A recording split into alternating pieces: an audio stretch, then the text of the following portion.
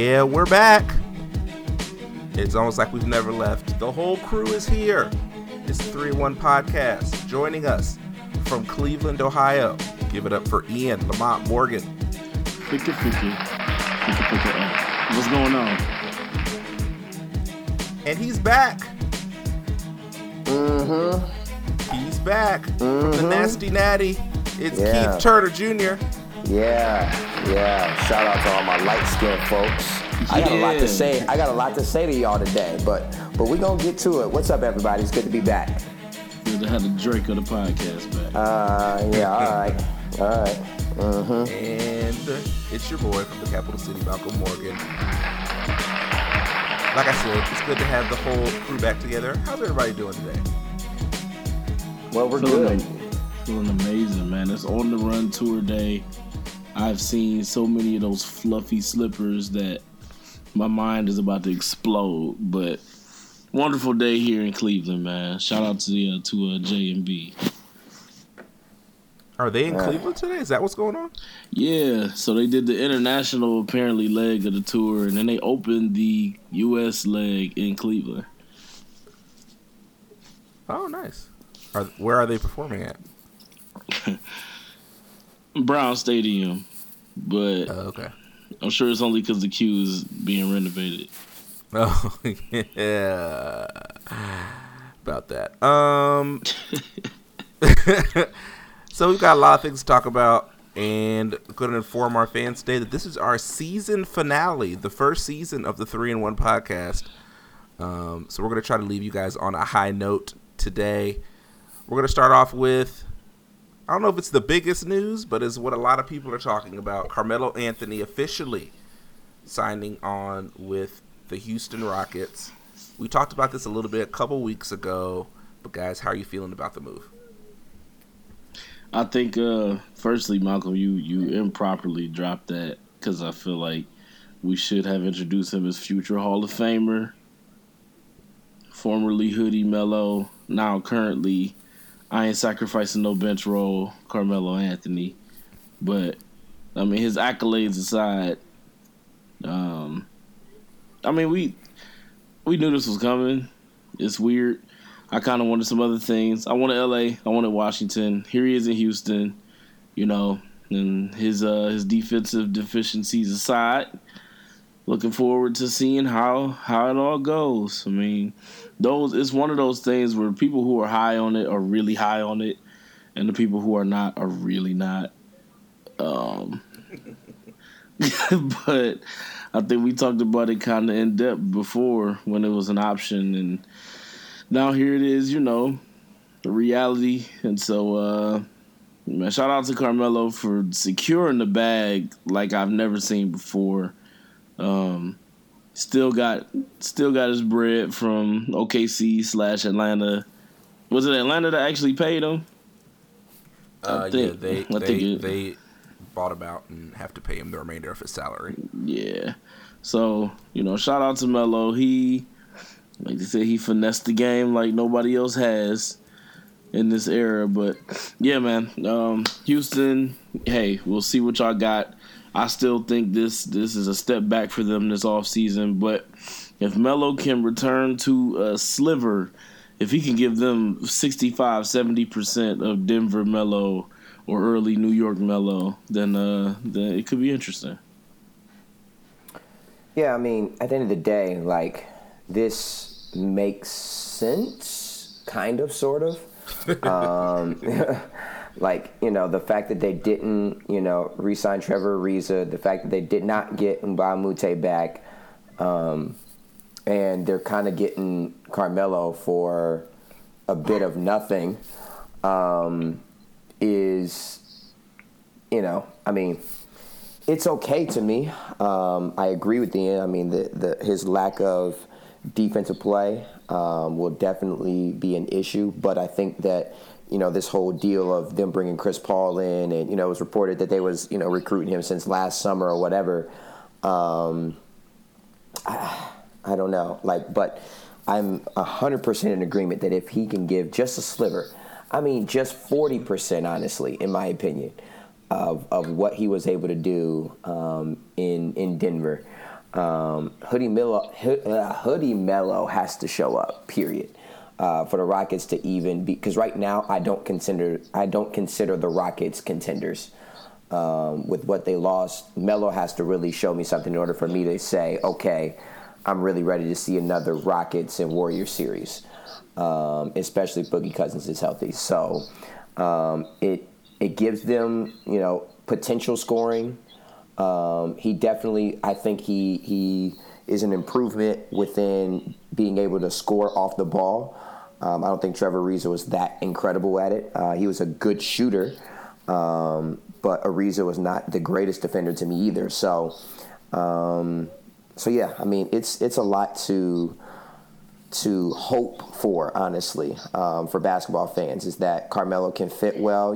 This whole ordeal with D'Antoni, we don't know how this is going to play out, but I'm hoping it works well, because I would love to see Melo at, the best that he can play right now, and see how this Rockets team can gel. So it definitely makes sense. I'm just, right now, I'm at a place where I'm just like, okay, well, I'm waiting to see how this team is going to gel. So they definitely get some scoring, but other than that, we'll see. Yeah, I'm as skeptical as I was previously about this. He needs to be close to special. He needs to be better than OKC Melo in order to make up for what they're going to lose on defense. Yeah. I mean, they're clearly going to have to play differently to beat the Warriors, and I just don't know if there is a way they can do that without defending and causing some problems on the defensive end. The big thing you need from him is to hit wide open threes. And in the Utah series, he had 26 wide open threes and made 6 of them. So if he's not going to be hitting, yeah, he was terrible. He had an 0 for 9 game from 3 in one of those games. So he's got to be special. So he needs to be in shape. He needs to be working on those catch and shoot jumpers. He needs to be used to not having the ball, getting 25, 30 shots a game. He's going to have to maximize the opportunities he does get. And I'll be interested to see how Coach D'Antoni kind of staggers the minutes. See if they play Melo a lot more against second units, because the one thing he did do well at OKC was that he was much more efficient when both Russ and PG were off the floor, but those minutes that he was on the floor by himself just weren't a lot. So it'll be interesting to see how they stagger the minutes and try to get him involved in the offense somehow, because if he's not involved in the offense, I just don't know how he honestly helps his team at all. Yeah, for sure. For sure. They're definitely going to have to find some system that will – I think one good potential thing is that it could take a little bit of pressure off James Harden to score as much as he has been. But they've got to figure out something to make Carmelo as productive as possible, to make up for what he's going to lack defensively. In my opinion, Kevin Durant is still going to give him buckets. So, and it may even be worse than Trevor Ariza. So, it will absolutely be worse. So they're going to have to find something. But like I said in the previous podcast, this, in my opinion, was something they had to do, since they didn't get Ariza back and they didn't get Mute back. They had to do something. So I feel like this was the thing. So for me, as a basketball fan, I am hoping and praying to God that somehow they figure it out to really make that Western Conference Finals, potential rematch, a fun one to watch, because last year was absolutely incredible. Right. Well, the other part of this, go ahead. I was gonna say, at least Melo got the 0 for 9 shooting from 3 part down. He can replace Ariza right now. Immediately step right into that role. Oh my goodness. Step right into that role. Well, the other part of this, the Rockets traded him to Atlanta, and excuse me, not the Rockets. The Thunder traded him to Atlanta, and the Thunder got back Dennis Schroder. Now, I've heard a lot of varying opinions on Dennis Schroder as a basketball player, and I've even heard some people try to spin this as a positive. I am much more skeptical about how he fits in with the Thunder. But I'm interested to see what kind of impact do you guys think that he could have for OKC?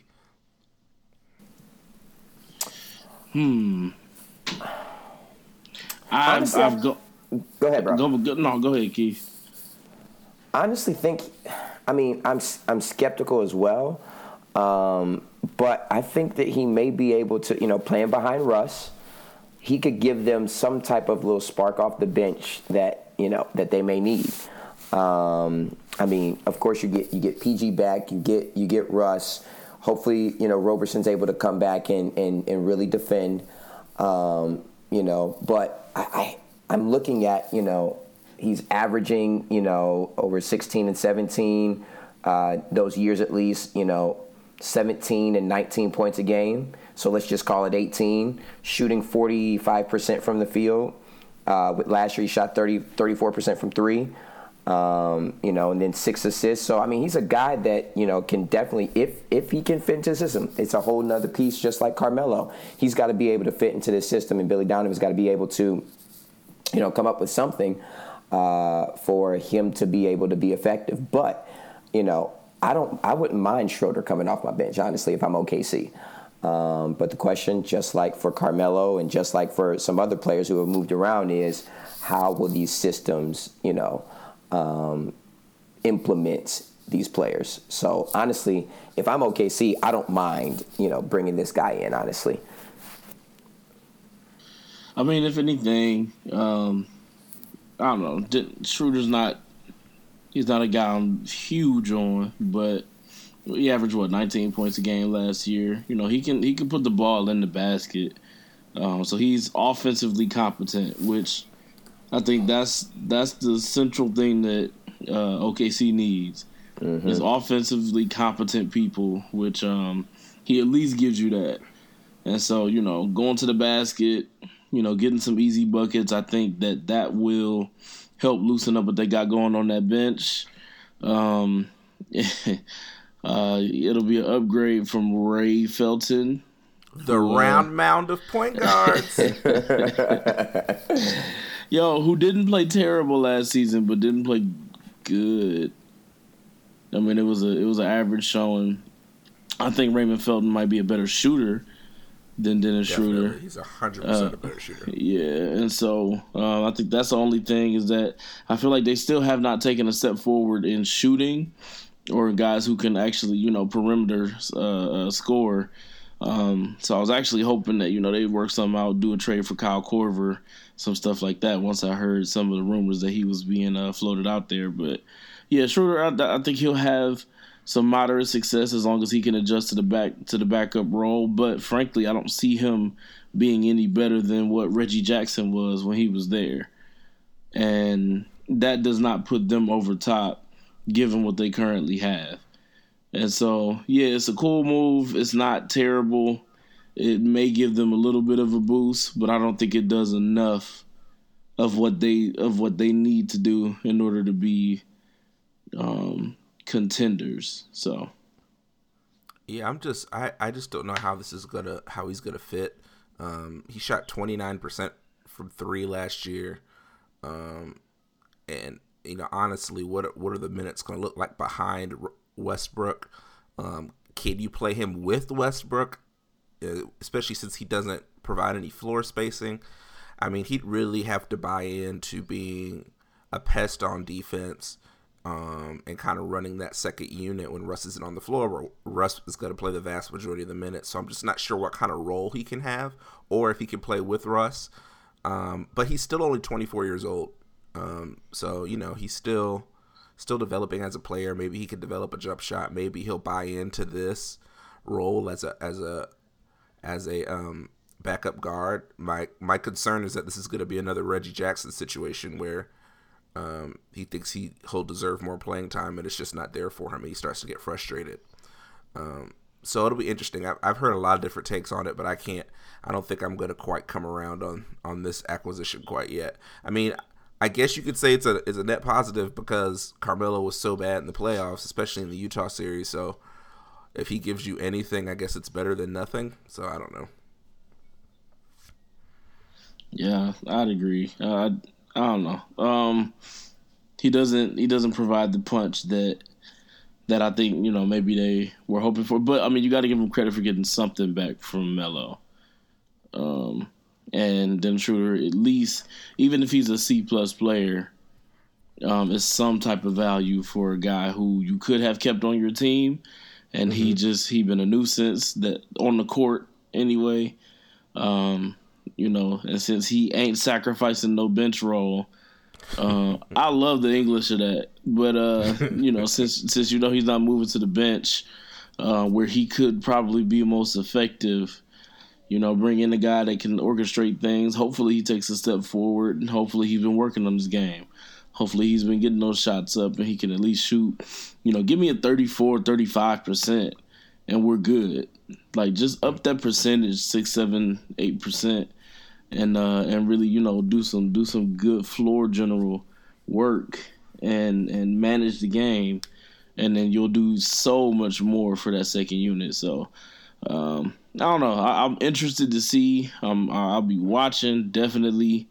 I want to know if he'll cut that weird hair that I thought was cool for like a second, but now I really just want him to go with the ball fade or something.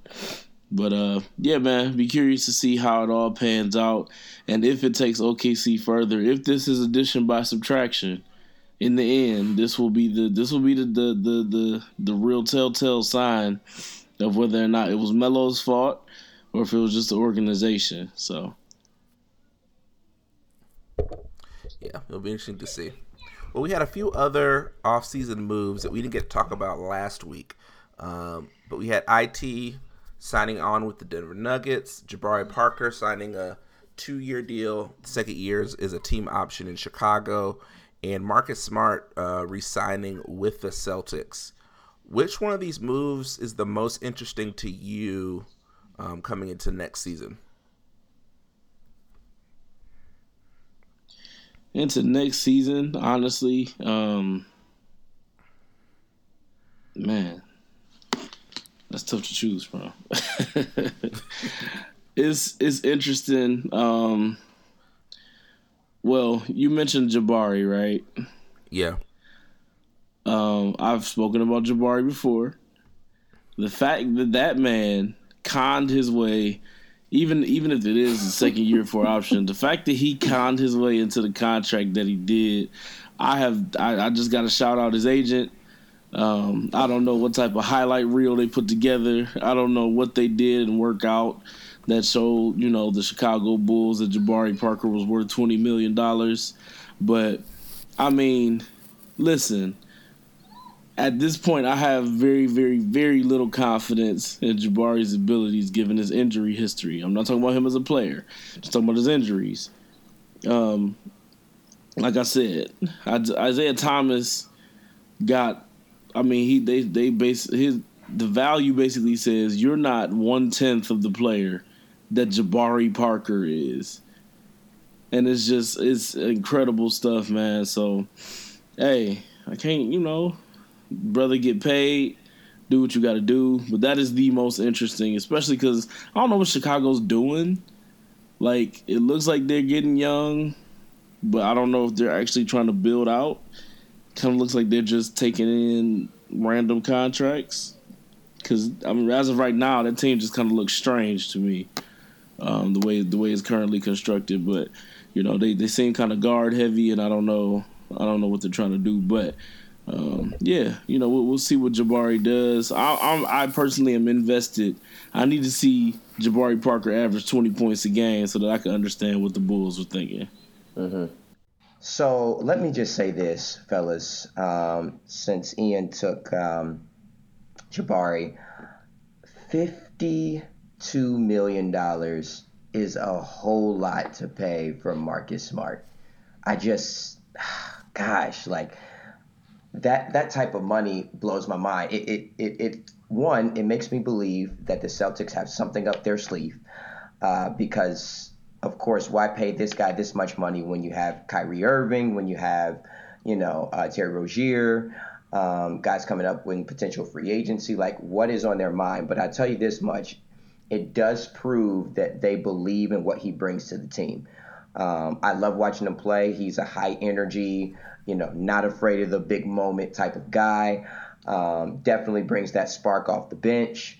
But $52 million is crazy. Like and that's having them dip into luxury tax. If it's me, I'm at the place where I have to make a call, especially with guys like Gordon Hayward and Al Horford and all those type of contracts that you can't afford to move. You're just like, okay, do you risk it and have him, sign the qualifying offer with then potentially him leaving next year? But would he really want to leave next year if they're contenders?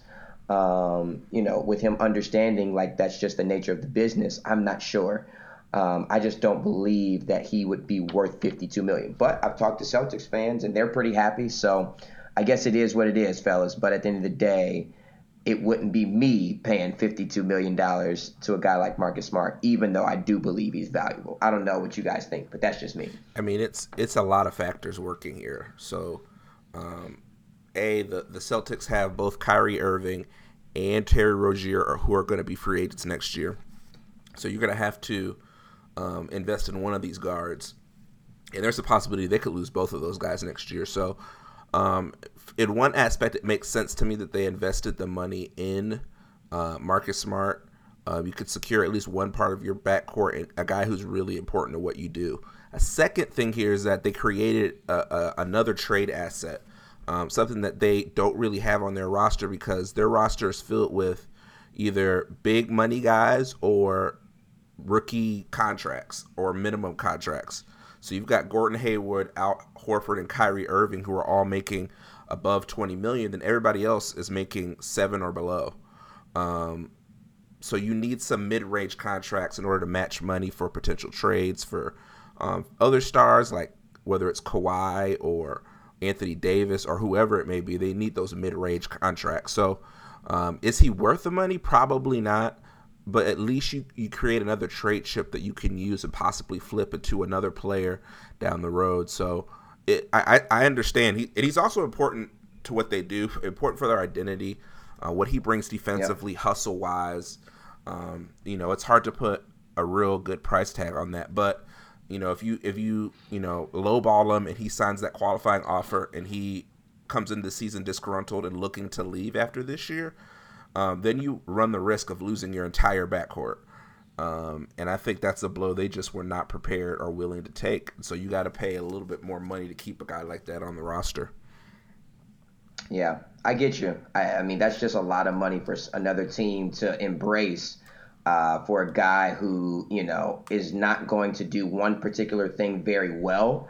But gosh, I don't know. I don't know, Malcolm. But hey, we'll see, man. He's definitely a great system player, and he fits very well for this Boston team. So we'll see, man. I think something's up their sleeve, though. That's for sure.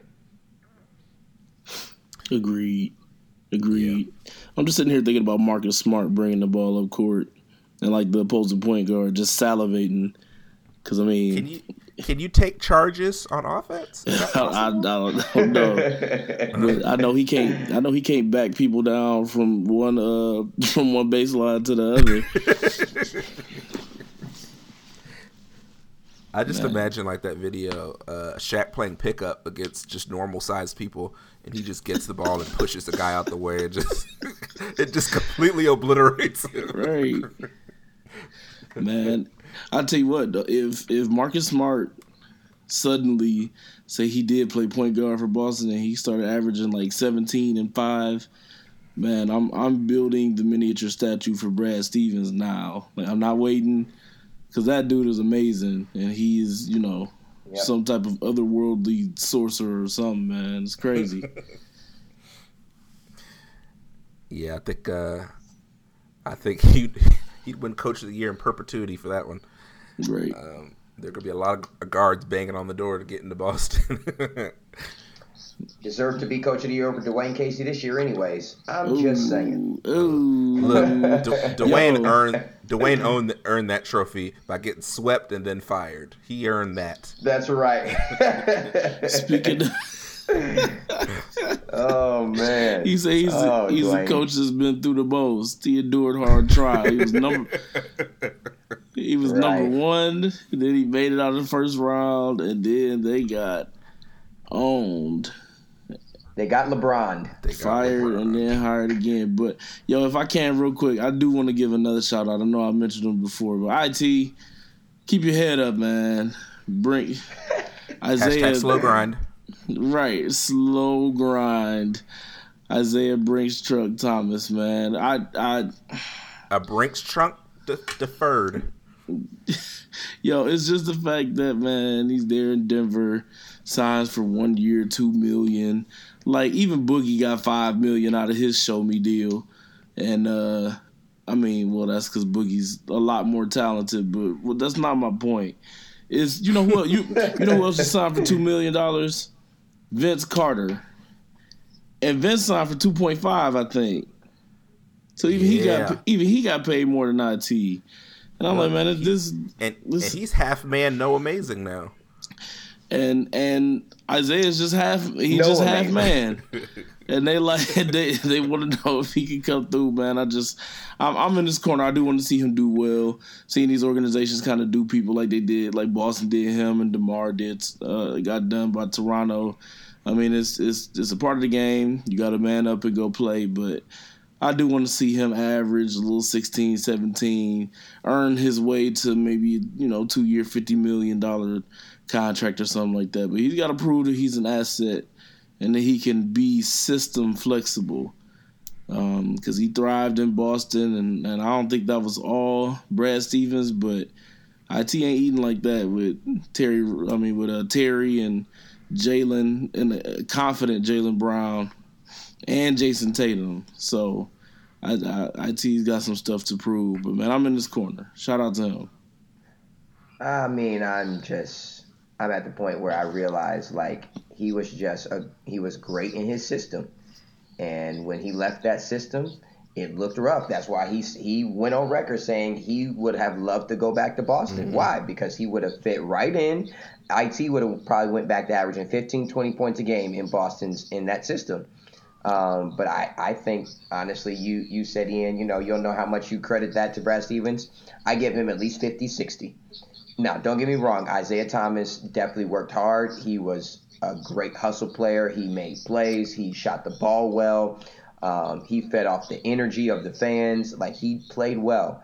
But if not for Brad Stevens putting him in a great situation for him to succeed, just like, guys like Danny Amendola and some of those guys with Bill Belichick gets to play, they would not be as great. They would not be as great if not for Bill Belichick. That's all I'm saying. Oh, so yeah, that's all I'm saying. I mean, I that's what I believe. Wow. Well, you know what? If we've learned anything over the last couple years, is that loyalty means nothing in the NBA unless you play for the Cleveland Cavaliers. The big news this week: Kevin Love signed a big 4-year, $120 million extension with the Cavaliers. Woo! That adds on a 5th year to his existing deal. I was very surprised by this. I thought at least Kevin Love would play out this year and see what he could get on the open market next year.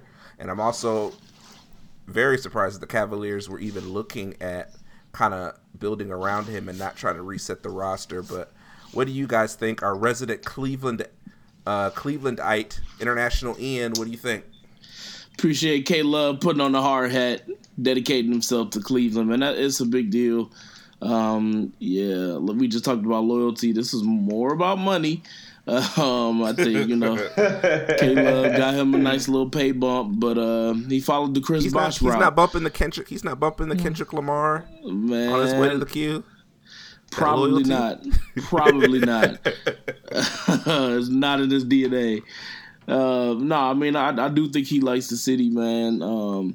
But I don't think that he was going to garner that much money from anybody else either.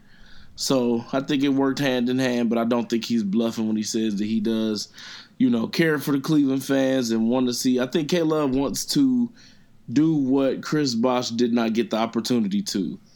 They both played 4 years with Bron. Bosh won a couple rings. K-Love won one. Then LeBron leaves, and there you are. Everybody expects the organization to be in shambles.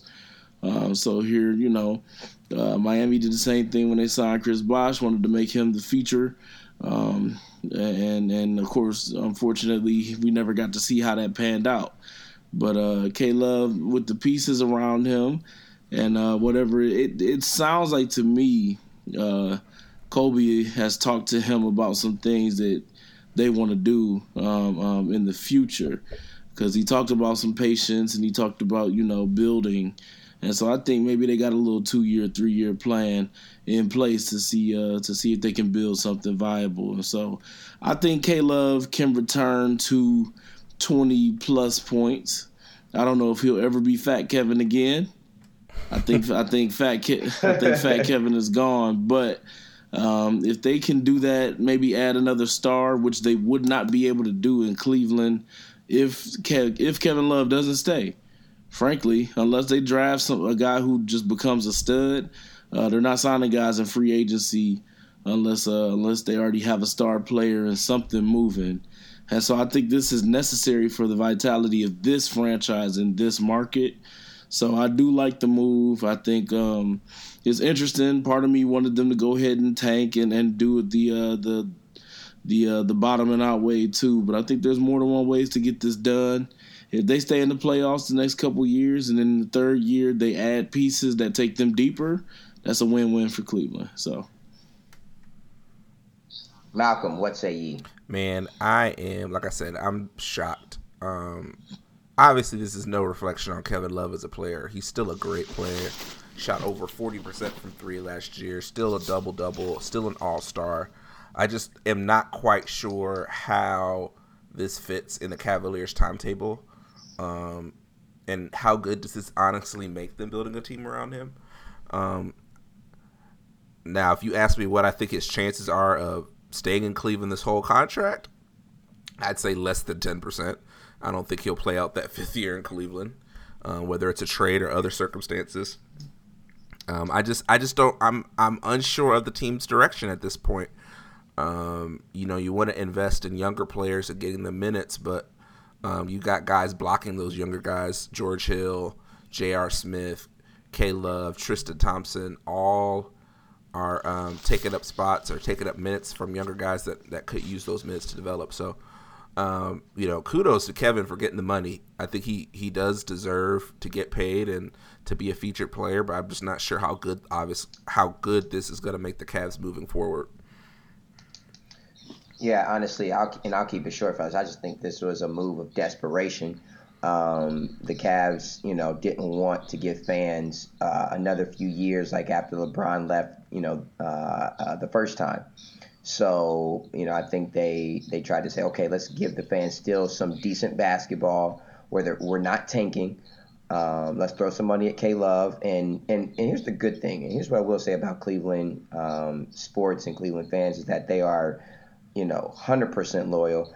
And first of all, and Malcolm, shout out to you for that transition. That was great. Kids, that's a professional transition. That's a professional transition. That kids. takes us back to our days at OU when they taught us some good journalism. But yeah, I am very unsure of the direction they're going. I don't believe in Dan Gilbert at all. But we'll see. We'll see. Shout out to Kevin Love. I wish he can get back to Fat Kev days as well. Fat Kev was incredible to watch. Just a, rebounding and scoring machine. But Skinny Kev's gonna have to find a way to make some things happen. But I feel bad for Cleveland fans, man. But again, very excited about Colin Sexton. So yeah, we'll see. Maybe he thought that because Colin Sexton looked very well, or played very well at least in summer league, that they had something to build with him and K Love, and of course sadly you still got J.R. Smith. But yeah, I just think it was a move of desperation, and we'll see. Maybe still be a 7-8 seed because the East is still pretty open outside of Boston and Philly. So we'll see. Well, have you guys been paying attention to this C.J. McCollum, Kevin Durant situation? Yeah. No, sir. Definitely. Have you seen the Twitter responses for both of them? From one to another, or what other people been saying to him? One to another. Yeah, man, definitely. This is getting nuts. Man. You gotta listen to the podcast. KD hopped on CJ's podcast, and man, it all just unraveled from there. And the thing is, from when he got on the podcast, yeah. I mean, I thought it was weird in the first place. I understand CJ trying to get his little career popping, and they had a relationship, but I don't know. They already got too much bad blood between them two teams because Golden State owns Portland, and so I don't know. Just from there, this is getting worse and worse. It's getting worse and worse. Yeah, I'm gonna be listening for sure because y'all know how I feel about Kevin Durant. Oh, man, it's real. Sorry, guys, that's a little inside baseball.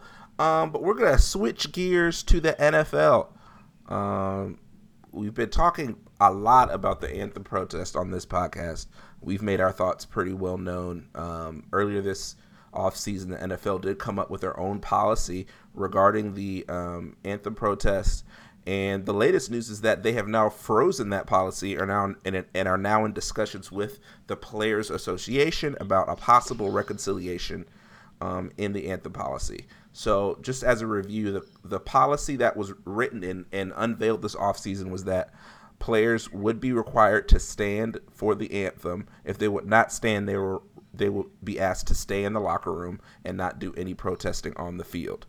But right now that policy is in limbo, and kind of the big thing that kind of pushed this was news that the Miami Dolphins planned on suspending players reportedly 4 games for any anthem protests, as well as the NFLPA filing a grievance on behalf of the players about the new protest policy. So guys, what do you guys think is the realistic outcome of this situation? Is this going to be anything that's in favor of the players? I doubt. I doubt it too, man. I think you were about to say I doubt it in, and I believe I doubt it too. Go ahead, man. Man, first of all, somebody in Miami had crack for breakfast when they decided that they were going to come out. Like, yo, are you kidding me? And so, but I'm glad that it happened so that they could, bring this under some further review because teams just going to start wilding with the whole thing, placing their own additions on it and everything like that. And that may be all that comes from this. NFL may still, poke their chest out and say the only adjustment we made is that teams cannot extend the policy, given their own. But I think the way it was originally constructed, it gave the teams a certain amount of power to do whatever they will. Mm-hmm. And so I'm hoping that, I hope that more gets done. They walk this thing back. I think the NFL went about this pretty terribly. I think they should have done what they did when their back is against the wall on other stuff. Bring in a third party, mm-hmm. have them consult. And figure out something that works in best favor, something that the NFLPA, a third party that they both can agree on, and then take it from there. Why? Because the NFL needs to save face. This is a black eye. This anthem protest news has been going on for, this will be, I think Cap first started taking the knee in, was it 16? Oh my gosh, I can't even see. It's been going on for 10 years, but yeah, 16 I think sounds right. And so, here we are. We're about to enter into, this is going to carry into 2019, so the third calendar year, a third season. And this is, at some point, they're going to feel the hit because of it. I know on this pod we talked about Malcolm for saying that he's not talked about you, but we tried to persuade you to watch the NFL because I know you made a vow as far as that goes. But man, I'm on the brink of joining you because this is turning into a circus. It's turning into something where I'm starting to get a great feel of oppression, and that's not something that I'm down with, man. And so they better have some good news to come out of this because Miami lost their mind, and they were the ones that were vocal enough to say it. And I don't consider them to be the most conservative team in the league. And so, their owner is. What's that? Their owner is.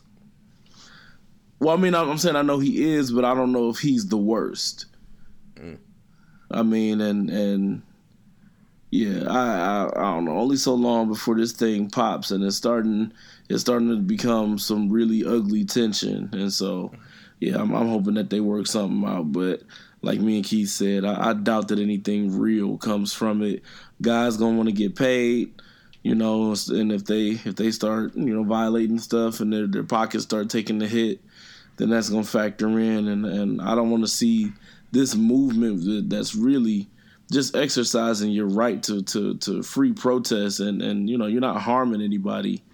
But these measures that are being taken are way too drastic and, like I said, oppressive. Yeah, extremely oppressive. And, again, none of us were surprised with the whole policy in the first place. Here's the deal. At the end of the day, someone's going to be upset about this policy.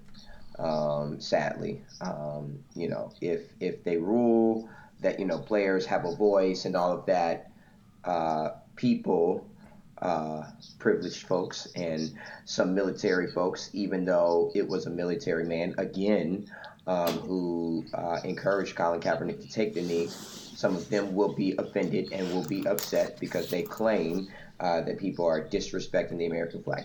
And then on the flip side, if you uphold this policy, you're going to make those folks happy, but then you're also going to make a whole another group of people upset because it seems to be that you are taking away their First Amendment rights and oppressing them and telling them basically to shut up and just play, or shut up and dribble, or shut up and score touchdowns, however you want to put it.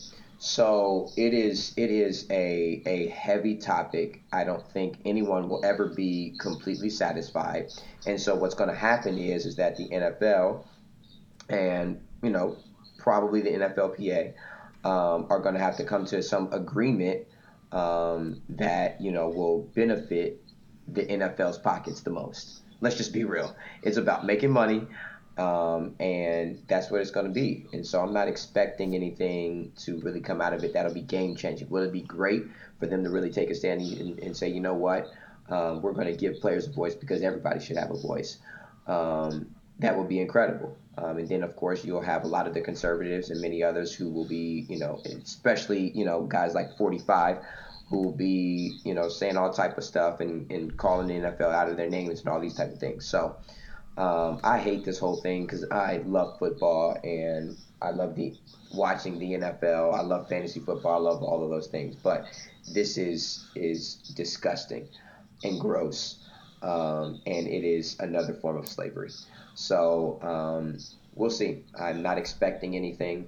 And when you don't have that expectation, then you're not let down when a bad decision is made. So I just don't have any good expectations at all. Yeah. The bottom line, whatever policy they come up with needs to be in collaboration with the players and the Players Association. They need to have a voice in this. It can't just be owners in a back room with their president talking about this policy. They've got to include the players. They've got to make sure that their voice is heard and that their concerns are being brought to the forefront as well. Once again, I'm not optimistic that anything meaningful will happen, but Richard Sherman, I believe, said he was in some of the talks, and he said he's encouraged that they're at least bringing them to the table and taking their ideas. So I'm hopeful, but we'll see what happens. And we'll leave that at that. But we have one more NFL topic. Big news coming out this week. Todd Gurley signing an extension with the Los Angeles Rams. 4 years. History making. 4 years, $60 million with $45 million guaranteed. This also includes a $20 million signing bonus. This is an extension of his rookie deal. So, real quick, guys, what's your first impressions of this for Todd Gurley, this extension? Man, go ahead and get paid. Get that money. Dollar bills, y'all. Todd Gurley was a nightmare for defenders last year. He definitely deserves this pay.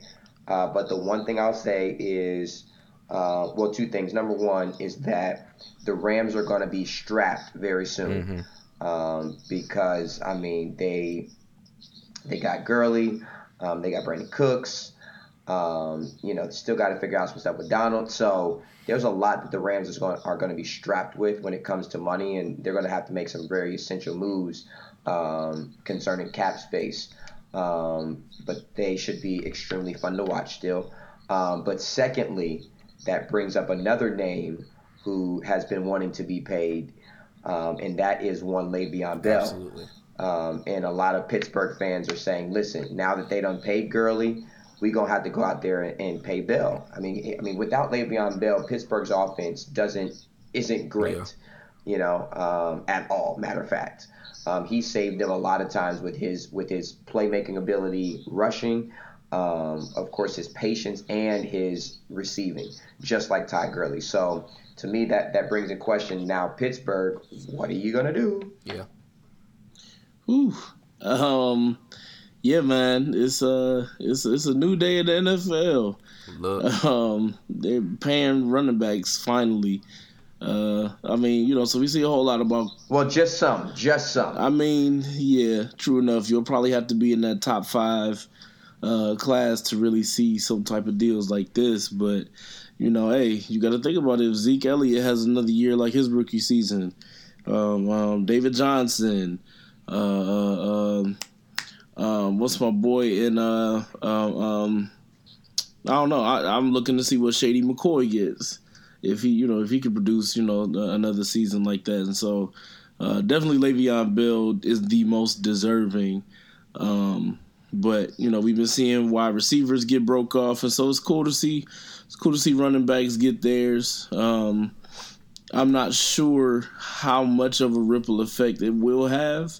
I'm kind of waiting to see what the new standard becomes, but $45 million guaranteed out of 60. That's a pretty hefty price for Todd Gurley, who had a breakout rookie season, but struggled a little bit in year 2. I think it might have been with injury, but but I'm impressed by the Rams, and a lot of their moves. They made some acquisitions, and even their drafting has been pretty impressive. This new LA Rams era has been pretty fun to watch. But I'm curious to see what comes of this. What the trend becomes from here. They said they had a source that said something like quarterbacks are the prize, but running backs are the warriors, and that's true. You get these guys, these quarterbacks getting huge money, but the ones that are most successful normally have a guy in the backfield that's keeping the offense balanced, keeping the defense honest. And so this is cool. Yeah, I'm excited for Todd Gurley, guy who had that serious knee injury when he was at Georgia, but came back and has really been an impact player early on. Like you said, Ian, running backs like David Johnson, Ezekiel Elliott, and Le'Veon Bell all got to be rubbing their hands together and making calls to the Brinks truck, because these NFL teams all know that when these, especially originally it's with quarterbacks get the big deal, then the next guy up, he's like, okay, you got to do better than what that guy got. So if Todd Gurley's getting this, Le'Veon Bell's number is going to be pretty high too. Yeah. So it'll be interesting to see how this kind of trickles down, how this affects the market. And you're right, Keith. They're going to have to – they still haven't played Jared Goff. From my recollection, they're going to have to pay him down the line too. Aaron Donald's is – I believe he's holding out, trying to get a contract extension as well. So, yeah, it'll be interesting to see down the road how this affects them. But this team is good right now. And I'm really excited to see how their season plays out. With another year with Jared Goff, Todd Gurley getting his money and being an impact player, adding Brandon Cooks. I think this team has potential to be a Super Bowl winning team. So we'll see. We'll see. We got a lot of time before we start talking about NFL predictions. So we're getting close to the end of our time, ladies and gentlemen, but we're not going to leave you without some closing thoughts. International Ian, give us your closing thoughts for tonight. Closing thoughts, man. Thoughts and prayers with Josh Gordon for a couple reasons. One, of course, first and foremost, really hoping that his recovery is what it is that's calling for his hiatus from training camp or from the beginning of training camp. Some expectations are that he will return. Some are saying that they're looking at getting Dez Bryant to fill in for that gap. But also, thoughts and prayers, if he has found his way to the weed again, of course, his life is the most important. But when Browns fans are going to unleash hellfire on this cat, if he screwed up opportunity for what is the most anticipated Browns season in my lifetime, honestly. Yeah. And so, Josh, I really hope it's not the weed, bro. Oh my goodness, that is hilarious. Stay off the weed. The weed, man. Stay off it. Stay away from it. Flee from the appearance of it. All of it. All right, Keith, give us your closing words. Man, shout outs to Denzel Washington for what I hear is an incredible equalizer too. I cannot wait to go out and see it. I had to switch it up and throw that out there. So yeah, I am really, really looking forward to that. And shout outs to college football because I can't wait to see you. And my little brother, Christian Turner, can't wait to see him get on the field again and ball out and represent the Turner brothers. So those are my shout outs. And my shout out's going to go to the greatest golfer to ever step foot on a course, Tiger Woods. It was exciting this weekend to kind of look at the leaderboard and see Tiger atop it a couple times on Saturday and Sunday. I feel like he's really close to finally winning, and I think we might get that win this year. Rooting for him. Golf is a lot more exciting when Tiger's doing it because I do not care otherwise. Yep. So, Tiger, keep doing your thing. Keep grinding. # slow grind. Still faster than IT slow grind. But I'm excited to see Tiger back on the course, and his game is coming back around. So, you guys, that's it. That not only concludes this episode, that concludes the first season of the 3-in-1 podcast. We're going to be taking about a 3-week break to recharge and come back fresh for you guys. We're going to be coming back hot with our college football preview, followed by our NFL preview. We're excited. We started this podcast during the basketball season, but we're excited about diving into some football in the fall. Football. Yes, Lord. So, for International Ian Lamont Morgan in Cleveland. I got nothing. And Keith Turner Jr. in Cincinnati. I-O. And your boy Malcolm Morgan in the capital city. Thank you guys for listening to the 3-in-1 podcast. We'll see you guys in a few weeks. Peace.